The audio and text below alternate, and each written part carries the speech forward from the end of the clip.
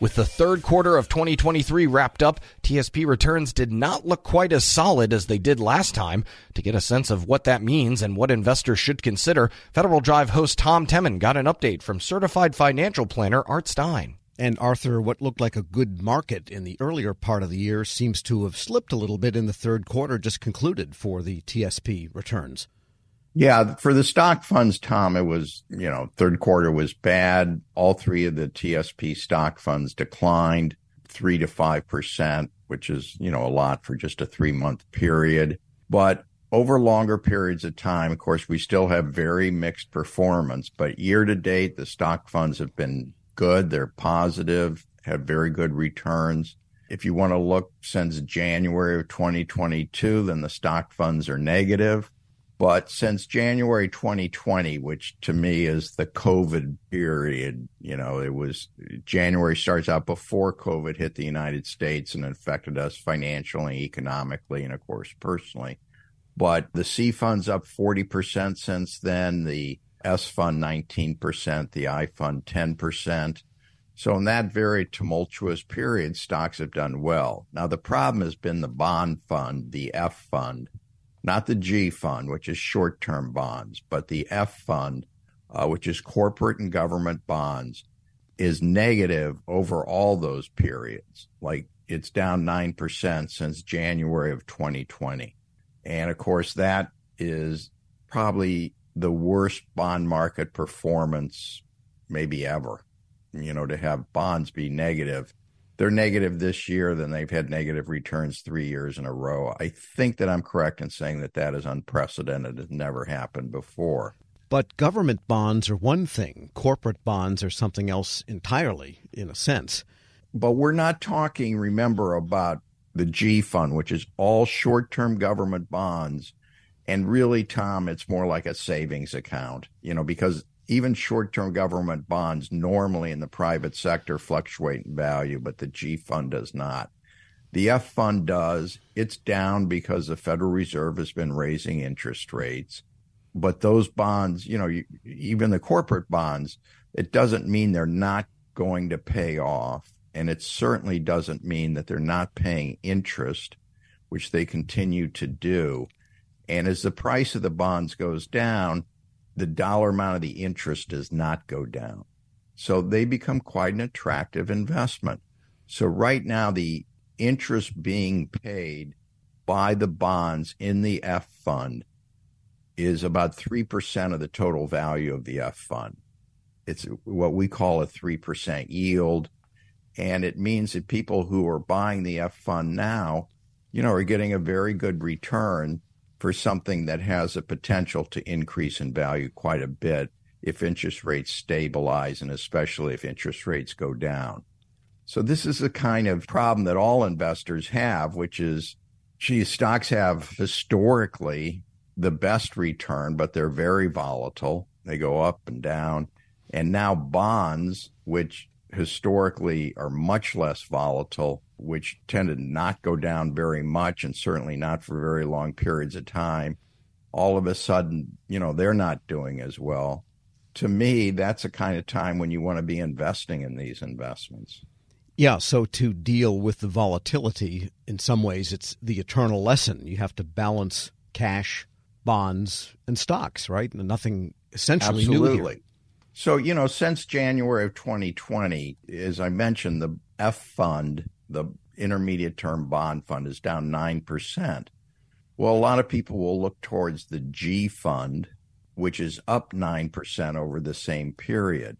And, that looks pretty good. But I would also point out that inflation over that same time period is up about 19%.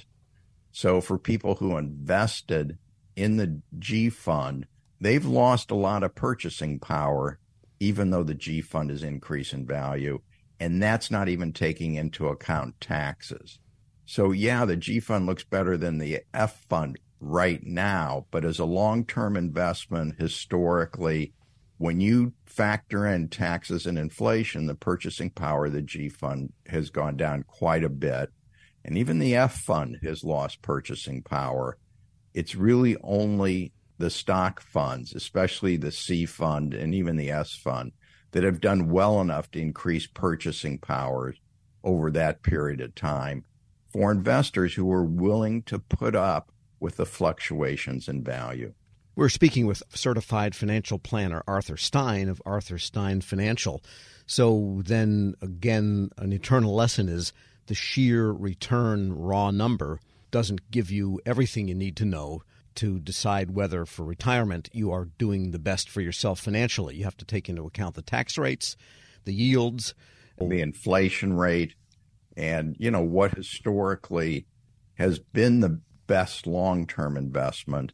But then you need to think about, how much money you need to spend in the short term and in the long term. I mean, for someone who's a retiree, if they're taking out $50,000 a year to live on to supplement, say, their FERS annuity, having money in the G fund that they don't have to worry about, say, $100,000, 2 years worth of expenses, I mean, that would certainly make sense because you don't want to have to worry about how you're going to get money out for those short-term needs.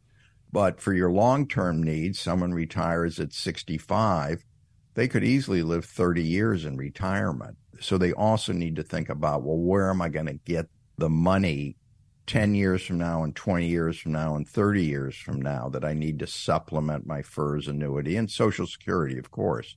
If that money's been invested in the G fund, the purchasing power would have declined dramatically. If it was invested in stocks, based upon historical performance, they have a very good chance of having seen an increase in purchasing power.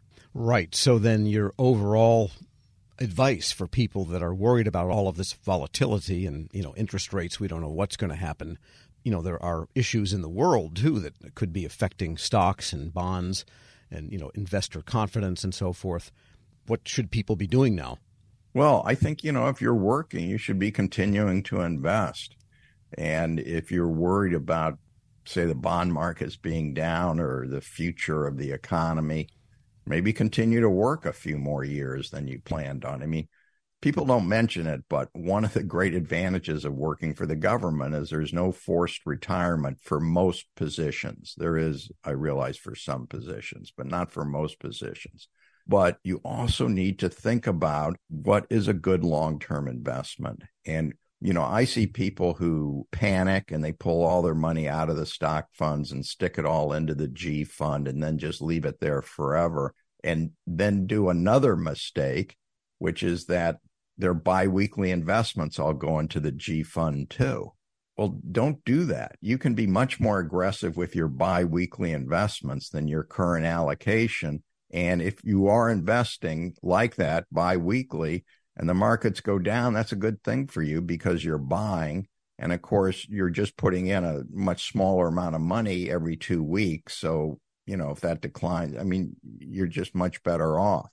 But being too conservative, having too high a percentage of your investments in either or both of the bond funds really makes it much harder to generate the amount of assets that many of us are going to need for retirement. Certified financial planner Art Stein. We'll post this interview at federalnewsnetwork.com/Federal Drive. Subscribe to the Federal Drive wherever you get your podcasts. Leadership today, especially within the federal workforce, is being tested more than ever before. As the Cybersecurity and Infrastructure Security Agency's Chief People Officer, Elizabeth Comstetter sees a focus on people as absolutely crucial to her leadership style. Comstetter joined Shane Canfield, WEPA CEO, to reflect on her years of experience leading in the federal human capital space. Hello, and welcome to the Lessons in Leadership podcast. I'm your host, Shane Canfield, CEO of WEPA. Today I'm joined by Dr. Elizabeth Comstetter, Chief People Officer at the Cybersecurity and Infrastructure Security Agency. Elizabeth, welcome. Thank you. Great to be here. In your current position at CISA, one of your responsibilities is ensuring a people-first culture. Explain what that is, and what's the role of leadership in creating and shaping that culture? Yes, at CISA, really paramount to our culture is a people-first driven aspect, so that we are really looking at how do we accomplish our mission through our people. And in order to do that, we really value our people. We want them to feel empowered and supported and respected, and also that their managers care about them. So well-being is important. Psychological safety in the workplace is important, so that all voices and ideas are heard. So I like to call it our North Star. Having a people-first culture really starts with the people in order to get our incredibly difficult mission accomplished. In terms of leadership, which is a great question, I think we all know that culture is really driven by leadership and the behaviors that we allow and we reinforce in our leaders. So we really work at making sure that our leaders are bringing out the best in their people every day. So again, that they feel they can bring their voice, especially an opinion that might not go along with the majority of a group, so that we get that diverse perspective. We get those different ideas and experiences. And that's really where we find that it's important that leaders are purposefully bringing out their talent on their teams to enable our mission. Yeah, excellent. We're going through a culture project at our work now. Oh, great. Yeah, it's been 6 months in the making, and it's going really well, but it is work. Yes. And it requires from the top down. So I'm also involved in that. I hear you. Great. Throughout your career, you piloted many different talent management programs, including at NASA, the CIA, the FBI, just to name a few, and you have an amazing career. What have you learned, or how have you might have changed along the way in creating and leading those programs? Yes, and I am so honored to have had a career in public service across multiple federal agencies, always in the realm of human resources and workforce performance. And I think because I study organizations and people in them, I've come to realize, particularly in the federal government, that many of our programs are really grounded in the industrial era thinking, that this is organizationally structured in a hierarchy with boxes and lines on charts, with the center being around jobs and what do we need to get this job done in terms of skills and training. And what I found is that we're really not in the industrial era anymore, where we would promote the smartest people who knew that work, and they would then tell the people on their team how to do things and oversee that work. We're now in a digital era and the information era, where work gets done collaboratively across geographic boundaries and certainly across org charts. So we like to call it networks or hierarchies, and we really need to, again, unleash people so they can find those other people who are working on similar problems or have the right ideas. And so I really like to think of our work now in the talent programs being human-centered. It's more about the user and the experience than about the rules and regulations. So although we have to have rules and regulations, certainly in human resources, is that person experiencing what they need and getting what they need for their role at that time? So not so much on the job, but on the person. So for example, we're recruiting. What's the applicant experiencing? Because if they're not having a good experience with our organization from the time we're recruiting them, they're going to go work for somebody else. Same thing with like first-time supervisors. We know they need certain training, but telling them to sit in a class for 1 week and then hope a year from now they'll remember what they learned to apply, that's not really human-centered. The human-centered is, what do they need when they need it? And building modules or just-in-time training and bringing that to the people, to that user as they need it. So that's really, I think, the most important focus of talent programs today in this era, to enable the workers to be the best they can be in their roles. Excellent. New thinking. This is always an interesting question. Has there been a time when, as a leader, that you've made a mistake? And what is that? And I think most important, what did you take away from that? What did you learn from that? Well, I kind of chuckle because I think as leaders we have to learn to recognize our mistakes, admit our mistakes, and that they are opportunities to learn. And so I've had to do my own self-reflection on making mistakes and when things don't turn out the way that I expected them to.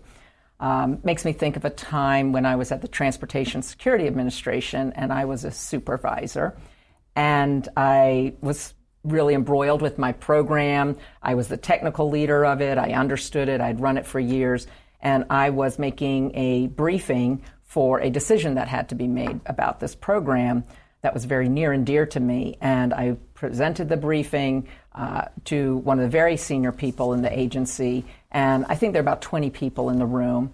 And I had gone through the briefing, answered all the questions, and that leader then said, okay, I'm going to go around the room and get everybody's opinion, and then everybody gets to vote, which kind of set me aback because there were people in that room that didn't have any technical knowledge about my program. She even turned to the executive assistant there, taking notes on the meeting, and said, go ahead, and I want to hear from you. And I realized, in hindsight, I had stopped listening. I had been in transmitting all of my knowledge and what I saw to be the right way, and I was not listening to different perspectives in the room because I didn't value that they were bringing any kind of input to this particular decision.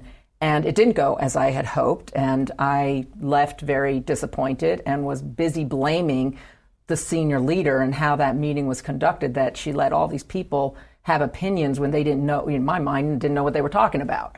And so in reflection on that, I realize, and now as I've moved into more senior leadership positions, I realize that was a mistake, that it actually is really important to listen, especially to people who have different perspectives or at a different point in the career, not just the people who know the program or the technical really well. And so that was a mistake I made, and I realized in my own sense I wasn't listening to very different opinions, and I probably should have, because I would have learned more about what was needed for this program going forward than just leaving getting upset that it didn't go a certain way. So I've really practiced active listening. I've practiced making sure there's very different people on teams and certainly on committees or councils, that we need early careers, people new to the agency, people who haven't walked in the shoes of the technical workforce, because they're asking questions we need to hear for these programs to be successful. Excellent. Your career in talent management means your work is very closely tied to people. And even your title, Chief People Officer, what does that mean to you to be a leader in the federal system with that focus? Isn't that a great title? I just love the title Chief People Officer, and I think it's my dream job, really, to be focused on people and culture and the workforce strategy for the whole agency. And I'm just so excited to be at CISA at this point in time. We're only 4 years young as an agency, so we're really still creating who we're going to become as an agency and what is our culture and what kind of people and talent do we need to be sure we have to be successful. So it's very exciting for me to be in this role with a intentional focus on culture, because it's one of those things, if you leave it to chance and you kind of hope it goes the way you want it to, it probably won't. So by building programs, including leadership development programs, including any kind of training and learning and career growth and engagement programs and listening programs, that's what's really key for, I think, for our agency, and particularly me in this role.